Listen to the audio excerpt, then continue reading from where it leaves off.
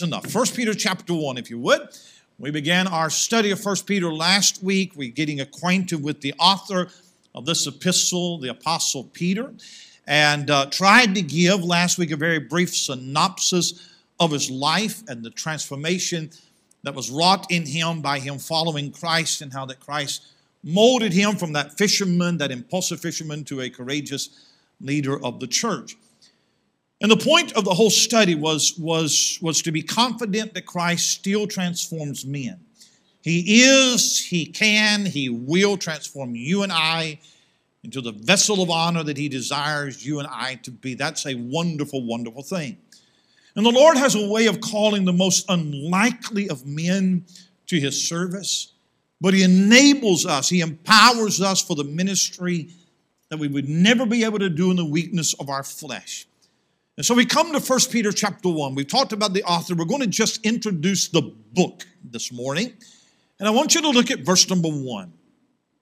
Peter, an apostle of Jesus Christ, to the strangers scattered throughout Pontus, Galatia, Cappadocia, Asia, and Bithynia. It was the year 64 A.D. In fact, it was July 19th. 64 A.D. to be exact. That date is an infamous date in history because that is the day that somebody set a fire in the city of Rome, and it caused serious devastation in that city. By the time that they would put that fire out 3 days later, nearly the entire city of Rome has burned to the ground.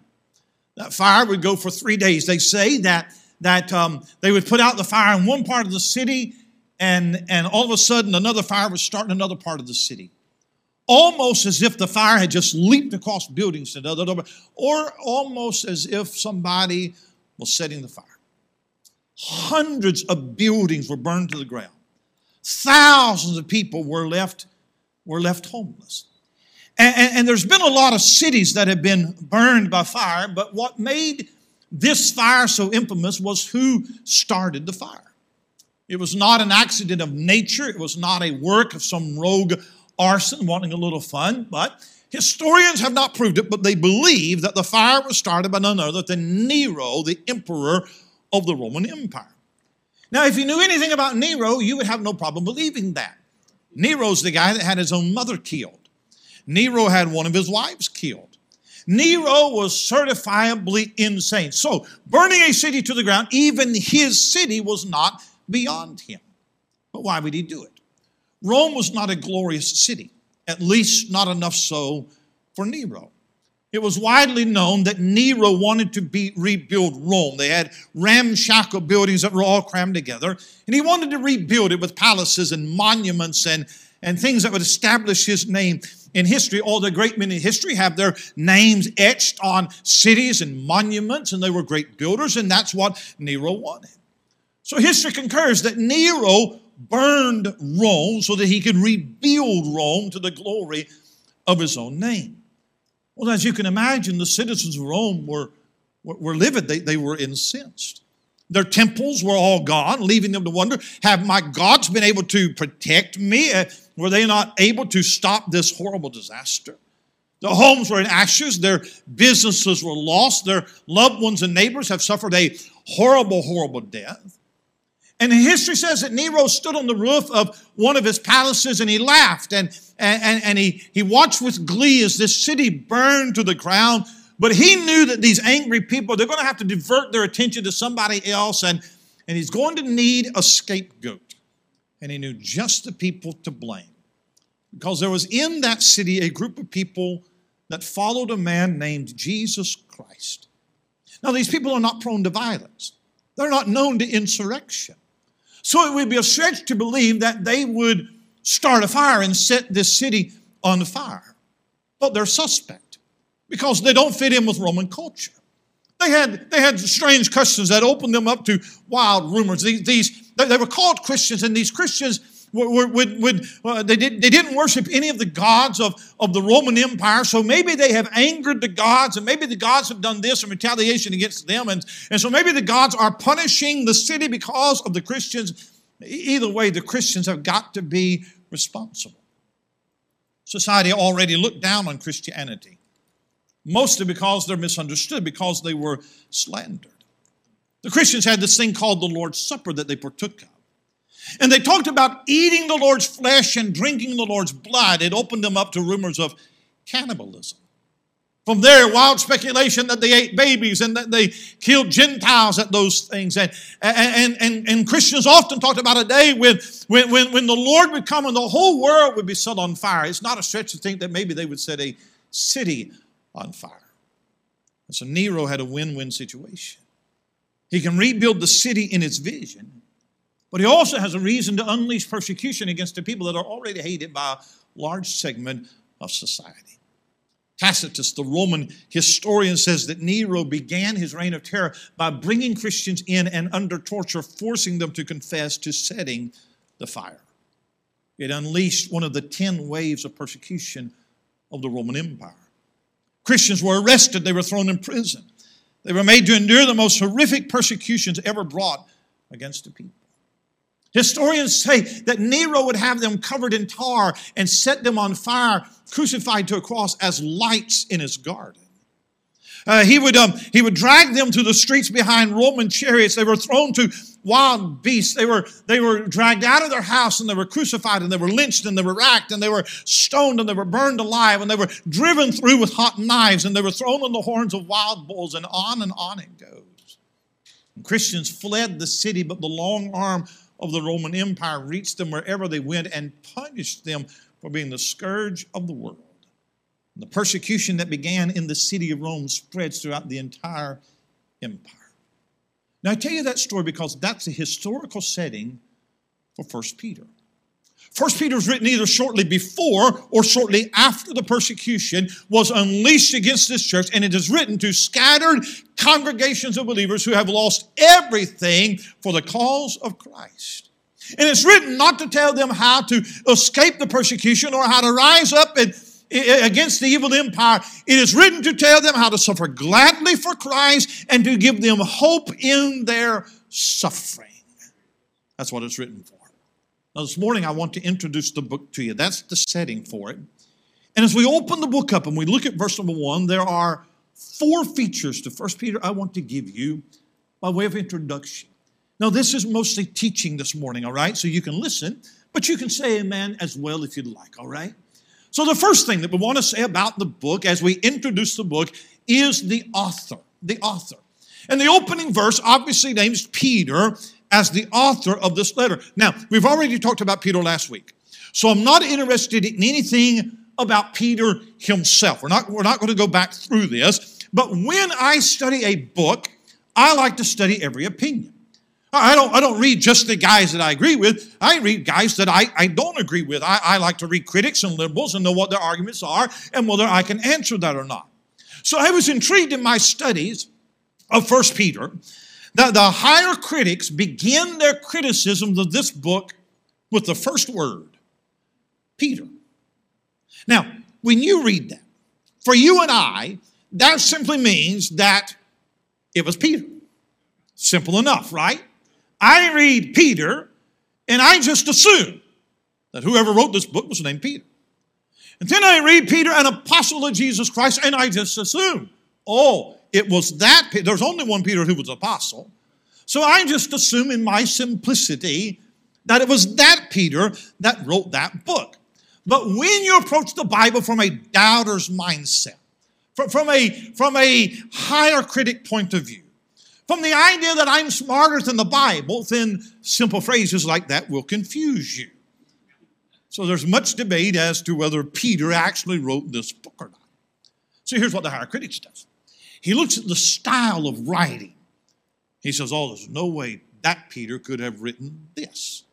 Peter was an ignorant, unlearned man, Acts chapter 4. It doesn't mean he was dumb. It just means he didn't have a formal education. He didn't have any degrees on his wall. They say that the style of Greek is classical Greek. It's very sophisticated. It's unlikely that somebody who never went to seminary could write in this kind of Greek. Then they say if you compare 1 Peter with 1 Peter, 2 Peter, those two books are so differently that there's no way the same Peter could have written both books. They have written volumes to prove That it was Peter, it wasn't Peter, it was a different Peter, it was a Peter not named Peter, whatever it might be. But I want to help you this morning. I'm going to give you a tip in Bible study, all right? I'm going to tell you how you know with absolute certainty that it was Peter the apostle who wrote this letter. Here's how you know it. Peter, an apostle of Jesus Christ. Now you can read the sermons in Acts 1 or in the book of Acts, and you can read 1 Peter and you can find similar phrases and say, boy, there's a connection there. You can read church historians who quote 1 Peter and then quote it as coming from Peter. So, boy, there's evidence. But here's what I do. I just read it. Peter, an apostle of Jesus Christ. Good enough for me. Peter wrote the book. Now, not only is the author debated, but the place of writing is debated.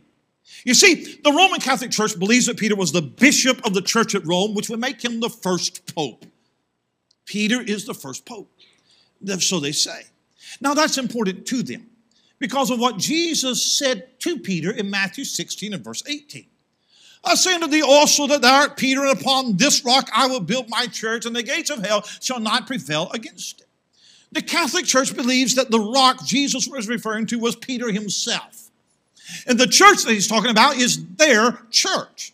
So with Peter as the first pope, it helps to apply the words of the Lord Jesus in Matthew 16 directly to the Roman Catholic Church. However, it would be helpful to the cause if they could at least place Peter in Rome. If the rumor is that Peter was the bishop of the church at Rome, then if we could put him in Rome, that would help us just a little bit. However, there is no historical evidence that Peter was ever in Rome. In fact, there's a couple of reasons I don't believe Peter was ever in Rome. One of the reasons why I don't believe is because when Paul was in Corinth, he wrote a letter to the church at Rome. You know that letter as Romans, all right? In the last chapter, chapter 16, he names 29 people by name that are in the church at Rome. One of them is not Peter. Now, that seems odd that he wouldn't at least mention the pastor in the letter. Then, when he got to Rome, he wrote 5 epistles from Rome. In all of those epistles, he never mentioned Peter one time. Again, odd omission if Peter was the pastor there. Now, I bring all of this out because in the epistle of 1 Peter, Peter actually tells you where he was when he wrote the book. Look at 1 Peter chapter 5. 1 Peter chapter 5. And look at verse number 13. 1 Peter 5 and verse 13. The church that is at Babylon, elected together with you, saluteth you, and so doth Marcus my son. Hey, Babylon is not Rome. Babylon is a long way from Rome. If Peter is in Babylon, he's not in Rome. So commentators who are sympathetic to the Catholic problem or too blinded by their own biases against the Scripture, they got to fix that. So here's how most commentators will fix that. They change Babylon to Rome. So here's what they say. Babylon is actually code for Rome. Because Rome really embodied all the immorality of Babylon, the idolatry. Boy, that's Rome now. Or they say, you know, the situation is so bad and so dangerous that Peter actually used Babylon as an alias for Rome. That's kind of like a code. It's kind of like a head fake. You know, everybody knows where he's at, but he don't want to say where he's at because the authority's after him. And so because it's so dangerous, he would actually endanger the believers at Rome. And so he's saying that he's in Babylon. So let me help you just for a minute, okay? I'm going to show you, it's just a little tip in Bible study. Here's how you can know. When you hear all of this, here's how you can know where he was when he wrote it. Are you ready for it? The church that is at Babylon, elected together with you. That's where he was. He was at Babylon. Now, if I read 100 Christian histories that say there were never any Christians in Babylon, Peter never visited Babylon, there is no way that Peter could have written this book from Babylon, I would weigh all of that evidence, scratch my head, and then I would read the church that is at Babylon. Yep, he was in Babylon. That's where he was. So you got to know something about the author of the book. I'm having a little bit of fun with it. But then secondly, you need to know something about the audience of the book. First Peter is what's called a general epistle. There are 7 such epistles. James, 1st, 2nd Peter, 1st, 2nd Jude. And they're called general epistles because it's believed that they were written to churches in general, not one church in particular. There's these congregations that are scattered across these Roman provinces. He mentions them in verse number 1. So Peter is addressing Christians in general that belong to different churches scattered into Pontus, Galatia, Cappadocia, Asia, and Bithynia. So he's writing to believers that are scattered among these different congregations. And in his address to them, there are 3 characteristics about this audience. First of all, they are strangers. Look at verse number 1 again. Peter, an apostle of Jesus Christ, to the strangers. Strangers. A stranger is someone who resides in one country, but his citizenship is in another. A stranger is someone who resides in one country or visiting one country, but his citizenship is in another country. If you've ever visited a foreign country, you know what it is to be a stranger. You're surrounded by people who look different, by people who talk different, have a different language, they eat different food, they have different customs. Whether you're there for a short time or you're there for an extended time, you will always feel like an outsider. You may try to adopt their manners and adapt to their way of living, but you will still be a stranger. I cannot think of stranger without thinking, Brother Nathan, of the day that you and I were strangers in Masaka, Uganda. We had visited, several of us men had gone over to Africa, and we were in Rwanda. Then we came over into Uganda, and on one particular day, the group was going one direction up toward the Nile River, and we decided to take a day and go see Brother Keith Stentz's. Now, we were in the capital city of Uganda, and they dropped us off at a bus station. We got on this bus, and I think we've told you this story before. So we got on this big coach bus. It's going to take us about 5.5 hours to Masaka, where we would meet the missionary. We were so excited because we got the bus. There was nobody on the bus. It was just us. This is great. We got the bus to ourselves. But then they started filling in. And I mean really filling in. There were 3 seats. There were 3 seats on one side and 3 on the other side. And so we got smart. I sat on the window. He sat on the window. I sat on the aisle. We left the middle seat open, knowing nobody's going to want to sit between us. But boy, she did, didn't she? She did. And we were scrumped in it, and it was hot, and it was miserable, and we laughed just because of how pitiful we were. 5.5 hours later. But then we get to Masaka, and we get to the bus station, and they drop us off, and Brother Keith was not able to come meet us, so he sent one of his men on a motorcycle to pick us up. And what was so humorous about it, here we are in a sea of very, very, very dark faces. It's just me and you are the only 2 white guys that I can see of. And so the guy that's coming to pick us up, he has our picture to see who we are. He didn't really need a picture. Just the 2 lily white guys. That's who the guys are that you're picking up. I'm going to tell you, we were a stranger. Now imagine how silly it would have been if we'd have tried to blend into the crowd. We're going to look like we're not foreigners, and we're going to try to speak the language. We're going to just act like they do it. And maybe they won't notice that we're Americans. Maybe they won't notice we're not from around here. But you know a lot of Christians do that. They try their best to blend into a world that they do not belong in. They adapt to a world as much as they can, hoping that the world will not notice that they are not one of them. Hey, we don't have to be strange. We don't have to be odd, but we are called to be strangers. Amen. Not weird, but distinct. So don't be ashamed. Don't be ashamed to be seen as godly people in a godless world. And though we may be immersed in our culture, we are to be separated from our culture. So if you as a businessman decide that you're going to conduct your business honestly and fairly and not cheat people, you are a stranger. And if as a husband you decide that you'll be faithful to your wife and honor your marriage vow unto death, you are a stranger. And if as a Christian teenager you decide to live a life of Christian conviction, even in the face of peer pressure, you are a stranger. If as a worker in your public workplace, you decide that you're not going to participate in dirty jokes and profanity and coarse language, you are a stranger in this world. And Peter addresses these saints as strangers not because of their location, but because of their vocation. They're not strangers because they are displaced in a foreign country. They're strangers in their own homeland. They have probably grown up in these regions. They spoke the same language. They wore the same clothes. They ate the same food. They lived in the same culture. But when they became followers of Jesus Christ, everything changed. One of the consequences of becoming a believer in Christ is that you become a stranger to people that have known you all of your life. But God's people have always understood that we are strangers in this world. Hebrews 11 and verse 13, these all died in faith, not having received the promises, but having seen them afar off, and were persuaded of them and embraced them, and confessed that they were strangers and pilgrims on the earth. The only other time that you find that phrase, strangers and pilgrims, is in 2 Peter 1 and verse 11. Dearly beloved, I beseech you as strangers and pilgrims, abstain from fleshly lusts which war against the soul. Someone has aptly said that a stranger is someone who is away from home. A pilgrim is someone who is on his way home. They're strangers. But then notice, not only are they strangers, but they're scattered. Look at verse 1 again. Peter, an apostle of Jesus Christ, to the strangers scattered.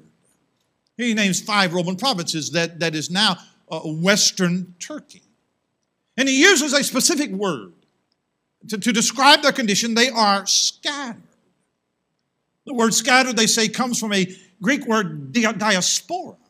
And that word is significant because it is the word that has been used to describe Jewish refugees from both the Babylon and the Assyrian siege against Jerusalem in the Old Testament days. And Jews were driven out of their homeland and they're displaced and scattered throughout all of the world. And from that time, well, AD 70, when Israel was ended by Titus and Jews are scattered until 1948 when Israel was reborn, they call them the Jews of the dispersion.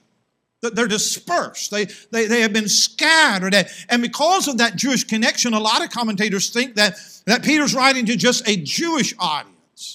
Peter uses a lot of Old Testament references that would mean more to a Jewish audience, but there's also statements to suggest that it was a Gentile audience. I think that he's writing to mixed believers in Asia Minor that was made up of both Jewish and Gentile believers. And he says that they are scattered. God's people are not only strangers in an alien world, but we have been scattered around the nations to be his witnesses. The promise of being scattered is John 16:32. Listen to the words of the Lord Jesus. Behold, the hour cometh, yea, is now come, that ye shall be scattered. Every man to his own, and shall leave me alone. Yet I'm not alone because his Father is with me. He's referring to the time when the church in Jerusalem would be forced out of Jerusalem into the regions of the world under the threat of persecution. Hey, the purpose of scattering is to preach the gospel. Listen to Acts 8 and verse 1. Saul was consenting unto his death, and at that time there was a great persecution against the church which was at Jerusalem, and they were all scattered abroad throughout the regions of Judea and Samaria. Therefore they that were scattered abroad went everywhere preaching the word. Now they which were scattered abroad preaching the word to none but unto the Jew only. You see, God's pushing them out was not punishment, but he's pushing them away from the comfort of Jerusalem unto the uttermost parts of the earth, preaching the gospel. The Lord never called for Christians to bunker down into communes and isolate ourselves away from the world, but we go into the world as seed that is scattered. We gather together for edification and for worship. Then we go into our communities and our workplaces and schools as gospel witnesses. They're strangers, they're scattered. But then implied in that, they are suffering. Suffering weighs very heavily as the theme in this epistle. He's writing to believers who are every day living in the crucible of suffering and persecution for their faith. That becomes the theme. Suffer or suffering is mentioned 15 times just in 1 Peter. Joseph Parker was a pastor in London, England. He was a contemporary of Charles Spurgeon. And Parker said to a group of young preachers one day, he said, preach to the suffering, you'll never lack a congregation. He said, there's a broken heart in every pew. You know, when you study the theology of suffering from the Old Testament to the New Testament, there is a shift. In the Old Testament, when you look at those Old Testament saints, suffering was always viewed in the context of chastisement. It was always a result of disobedience to God. If you read Deuteronomy chapter 28, the chapter that talks about curses and blessings, it tells them that sin and suffering, that is cause and effect.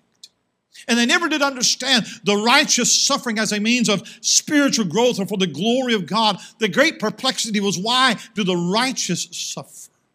And maybe the only person in the Old Testament who understood that God could use suffering for good was Joseph, when he said, "Ye meant it for evil, but God meant it for good unto me." But most had the idea, though not spoken, but in their heart was the idea of Job's wife: curse God and die. They didn't understand suffering. David questioned suffering in Psalm 37. Asaph questioned it in Psalm 73. But when you come to the New Testament, the mystery of suffering finds an answer. Suffering is not a mystery. Suffering is a ministry. It is through suffering that Christ teaches us patience and long-suffering. It is through suffering that we learn the grace of compassion. It is through suffering that we learn what it is to lean on Christ for His strength. They're strangers. They're scattered. They're suffering. The third thing I want you to notice about this, just by way of introduction, is the admonition. The admonition. If 1 Peter was being written today by any popular Christian author, it would be filled with sweet platitudes. It would be filled with empty promises. It would be filled with stale cliches. Because that's pretty much what you find in the typical Christian bookstore. I just feel like something good's about to happen. I just feel like you're just about to have your breakthrough. God's got a wonderful plan for your life, and boy, good things are coming your way, and we're victors, not victims, and all of that's true. That's not the essence of this epistle. The book brings comfort, but the message is not just comfort, it is instruction. And the purpose of the letter is not to assure them that persecution is going to end, but it's to teach you how to live in the face of persecution. So 1 Peter is very doctrinal, all right? We're going to get into some very heavy doctrine, but it's also very practical, and here's the reason why. No matter what suffering you're going through, it does not negate the calling in our life to a life of holiness. Adverse circumstances do not give us an out of our Christian duty. And when you survey the book as a whole, there are a number of admonitions that he gives to us even though we are suffering. The first is live in holiness. There's a word that Peter uses 5 times in this book. It is the word conversation. Conversation is not always talking. Conversation is conduct. It is how you live your life. Look at verse number 15. He says, "Wherefore gird up the loins of your mind, be sober, hope to the end of your grace, that is to be brought upon you at the verse 15, I'm sorry. But as he which hath called you is holy, so be ye holy in all manner of conversation." Look at verse number 18. "For as much as ye know that you're not redeemed with corruptible things, as silver and gold, from your vain conversation, received by tradition from your fathers." Chapter 2 and verse number 12. "Having your conversation honest among the Gentiles, that whereas they speak against you as evildoers, they may by your good works, which they shall behold, glorify God in the day of visitation." Chapter 3, verse number 1, "Likewise, ye wives, be in subjection to your own husbands, that if any obey not the word, they may also without the word be won by the conversation of the wise." Verse 2, "While they behold your chaste conversation coupled with fear." Verse number 16, "Having a good conscience, that whereas they speak evil of you as evildoers, that may be ashamed that falsely accuse you, your good conversation in Christ." That's your conduct. Holy conversation. Peter's telling these church that though you're suffering, your holy conduct is to be a testimony to the grace of God in your life. In every arena, in every relationship, your attitude and your conduct is to demonstrate the change that has been wrought in you by the cross of Jesus Christ. Don't let suffering make you bitter. Don't bow to the pressure of compromise. Don't abandon your convictions when you go through the fire. The trial is designed not to weaken you, but to strengthen you. He says back in chapter 1 and verse 14, as obedient children, not fashioning yourselves according to the former lust in your own ignorance, but as he which hath called you is holy, so be ye holy in all manner of conversation. Live in holiness. There's another admonition that I think is even more difficult than that, and it's live in humility. I don't have time to outline the book for you this morning, but if you'll just look at chapter 1, verse 1 through 12, he talks about salvation. And then verse 13 down through chapter 2 and verse 12, he talks about sanctification. But when he gets to chapter 2 and verse number 13, down to the middle of chapter 3, he talks about submission. He's going to tell us to submit to government. Look at chapter 2 and verse 13. Submit yourselves to every ordinance of man for the Lord's sake, whether it be to the king as supreme or unto governors as unto them that are sent by him for the punishment of evildoers, for the praise of them that do well. Then he's going to tell the servant to submit to his master. Look at verse number 18. Servants, be subject to your masters with all fear, not only to the good and gentle, but also to the froward. In chapter 3, he's going to tell the wife to be in submission to her husband. Chapter 3, verse 1, likewise you wives, be in subjection to your own husband. So in the arena of authorities, government, in the arena of employment, in the arena of our homes, submission is key. But here's the thing about it, submission is difficult because the ones that they are to submit to in these verses are not Christians. Do you realize the government that he's telling them to submit to is the pagan Roman Empire? Verse number 18, servants are exhorted to obey their masters, even the unjust ones, also to the froward. Chapter 3 and verse 1, wives are told to submit to their husbands. In this case, the emphasis is on unbelieving husbands. And so we learn that submission is hard. A Christian citizen should submit to a pagan government that is responsible for the deaths of other Christians.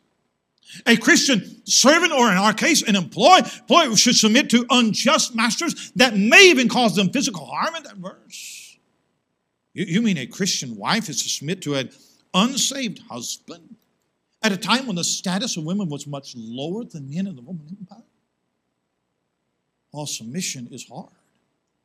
Submission goes against our nature. Submission requires you to die to self. Submission may even mean that you suffer or you are wronged. Well, we could preach a whole message on that, couldn't we? I mean, that really goes against everything inside of me.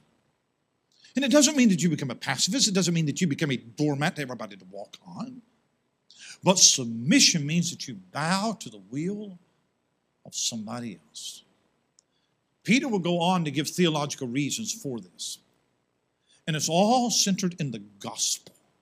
If you just back up, just quickly, because we're coming to these verses, back up to chapter 2 and verse 12. Having your conversation honest among the Gentiles, that, whereas they speak evil against you as evildoers, they may by your good works, which they shall behold, glorify God in the day of visitation. Submission is a testimony to good works. Look at chapter 3 and verse 1. Likewise, you wives, be in subjection to your own husbands, that if any obey not the word, they may without the word be won by the conversation of the wives. That's a witness to an unsaved husband. Look at back chapter 2 and verse 21. Even hereunto were ye called, because Christ also suffered for us, leaving us an example that we should follow his steps. That is an expression of our following Christ. He calls us to live a life of humility. That's not easy, but submission never is.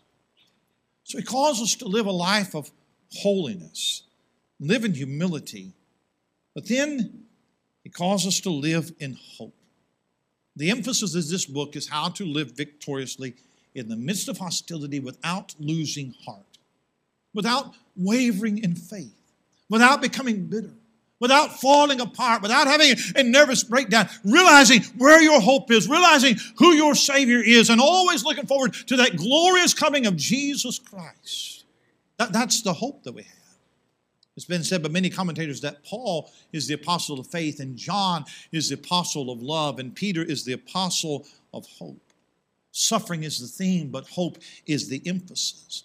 Hope gives us confidence in the midst of our trials and tribulation because it gives us something to look forward to. It focuses our attention on the future. Hope is what we want, but we can't see, but we believe we're going to have it.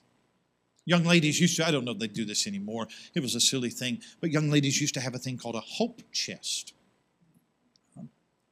I have no idea what you would put in a hope chest.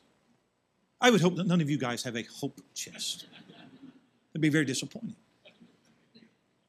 But a young lady would have a hope chest and would put into that hope chest whatever you put into a hope chest, and it has something to do with thinking that one day I'm going to get married.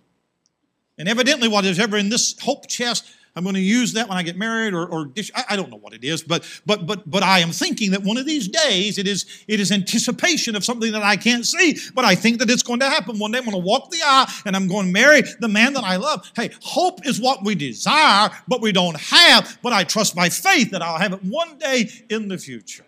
No matter what you're going through, no matter what the world turns, no matter the suffering, the admonition to you and I is live in holiness and live in humility and live in hope. That's the admonition of the book. Let me close with this. There's the author, and there's the audience, and there's admonitions, but then there are assurances. And here's what has struck me most as I have tried to get out of verse number 1. It has struck me the most how heavy doctrinally this book is. When you read verses 1 through 5, these are some very weighty issues. Usually, if we're trying to comfort somebody in a trial, we don't give them a doctrinal essay. We read Psalm 23. Not that there's anything wrong with that, not that there's not doctrine in that, but that's not a time to sit down and let's go through systematic theology. Right? The church today, as a whole, is not as accustomed to thinking about doctrine as we should. Most sermons are devoid of deep truth, but doctrine is what will comfort you in a trial. Doctrine is truth, and it is only truth that will give you stability in a very unstable world. I look around this world and I can be very depressed. I've never seen it this bad. And don't get me started. However, when I open the Word of God, when I just get immersed in that and I'm not thinking about what's happening in Washington and the Democrats and the Republicans, and when I'm open the Word of God and I'm studying salvation and the sovereignty of God and the hope of the second coming, that gives me stability. So in these opening verses that he begins, he's going to comfort them.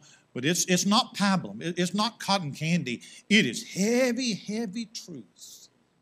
And in these opening verses, there are a couple of things that I see that gives you stability. And the first is the authority of Scripture. Now watch this. Look at verse number 1. Look at it. Peter, an apostle of Jesus Christ. He introduces himself as apostle, which means he received his commission directly from Christ. One of the chosen 12, being given authority by Christ to speak as his representative to the church. And one of the things that the apostles understood was that when they wrote with the same authority as they did in the Old Testament. Look at 2 Peter chapter 2. 2 Peter 2, look if you would, in verse number 18. Or chapter 1 and verse 18. He says, that voice which came from heaven we heard when we were with him in the holy mount. We have also a more sure word of prophecy, whereunto ye do well that ye take heed as unto a light that shineth in a dark place until the day dawn and the day star rise in your hearts, knowing this first, that no prophecy of the Scripture is of any private interpretation. He's talking about Scripture. But look at chapter 3. Look at verse 15. An account that the long-suffering of the Lord is salvation, even as our beloved brother Paul, also according to the wisdom giving unto him, hath written unto you, as also in all his epistles, speaking in them of those things, in which are some things hard to be understood, which they that are unlearned and unstable rest, as they do also the other Scriptures, unto their own destruction. Do you see that? You know what Paul was writing? Peter said he was writing Scripture. Now, Peter may not have known how far-reaching his writings would go, but I believe that he had a sense of God's hand upon him as he wrote.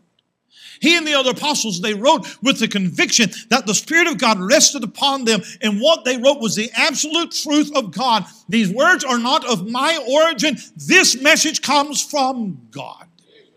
Can I tell you that when you and I go through trials, it is a comfort to be able to open one book that you know is the absolute truth of God, to know that whatever is contained herein is not the words of men, it is the words of God. This is a message from my Heavenly Father. It is written for you and I. In ever-changing world, there is an unchanging word to anchor our faith to. It is a blessed assurance for me that I have the authority of Scripture anchoring my faith in my hope. Assurance in the authority of Scripture. Not only that, but there is assurance in the assurance of salvation.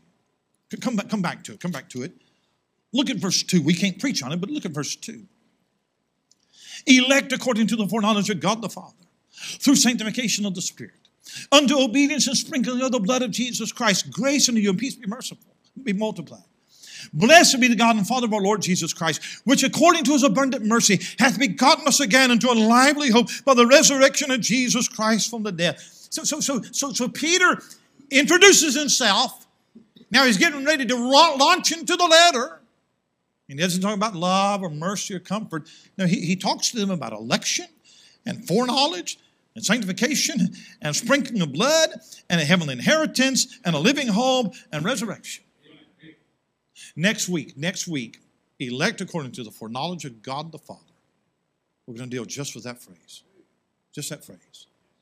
And we may deal with that phrase just 2 or 3 weeks. Elect, the doctrine of election, Calvinism. Since we're there, we might as well talk about it. We want to deal with it. And we'll move faster through the book as we go. But it just takes a while to get started. But he's writing about salvation. He reminds them that the Father selected you, and the Spirit is sanctifying you, and the Son has saved you by his blood. It is almost as if Peter is saying, yes, I know you're suffering, but at least you're saved. Now that sounds cavalier, and it could be said in a flippant way, but that is a comfort. There's more truth to come. But let's just begin that your salvation is secure in Jesus Christ. That the Father loves you. That the Spirit's still working in you. The blood of Jesus Christ still avails. My salvation is the bedrock of my hope. I don't have any hope outside of that. And if you're not saved, then your hope has to be in some weak and beggarly element. But for those of us who know Christ, the confidence and the assurance that we have in our salvation makes us stable in an unstable world. I'm done with this. I've got to be done. He mentions the authority of Scriptures, the assurance of salvation, but then there's the anticipation of our security. We'll just read it, verse 4. To an inheritance incorruptible and undefiled, and that fadeth not away, reserved in heaven for you, who are kept by the power of God through faith unto salvation, ready to be revealed in the last time. That simply says there is a future hope that will not fail. It reminds us to keep looking up. Everything around you is corruptible and defiled, but we have an inheritance in heaven that cannot be corrupted and it cannot be defiled. A lot of commentators think that it's talking about heaven. I personally think that it's talking about your glorified body. And no matter what you face down here, it cannot touch the glory that is waiting for you and I in heaven. I'm excited about getting in 1 Peter. I really am. And we're going to get past the introduction. We're going to get into the doctrine, it's a great book. But you know, as I, for several months, praying about what book to preach from, and I started reading this book a lot and meditating on it, I realized there's a lot of people suffering today in a lot of different ways. And there's 2 different attitudes that you can take towards suffering. And Anna, you come to piano. There are some people who are of a fragile mind and a very frail spirit. And when trials come, their mind becomes consumed with the trial of their life. And they don't have any peace because all of their focus is on the circumstances.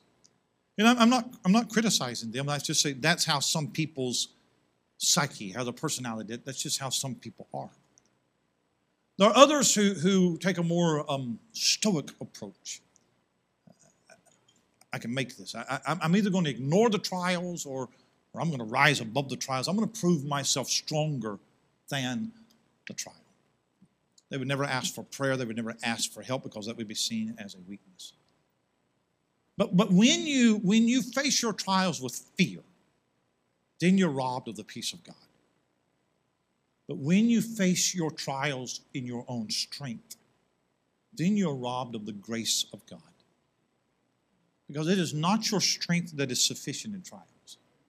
It is His grace that is sufficient in trials. And I believe that when the trials come, I don't believe that you ought to face it in fear and fall apart. I think you ought to ask the Lord to help you to have peace even in that storm. But I don't think that you ought to either rise up in bravado. I'm stronger than my trials.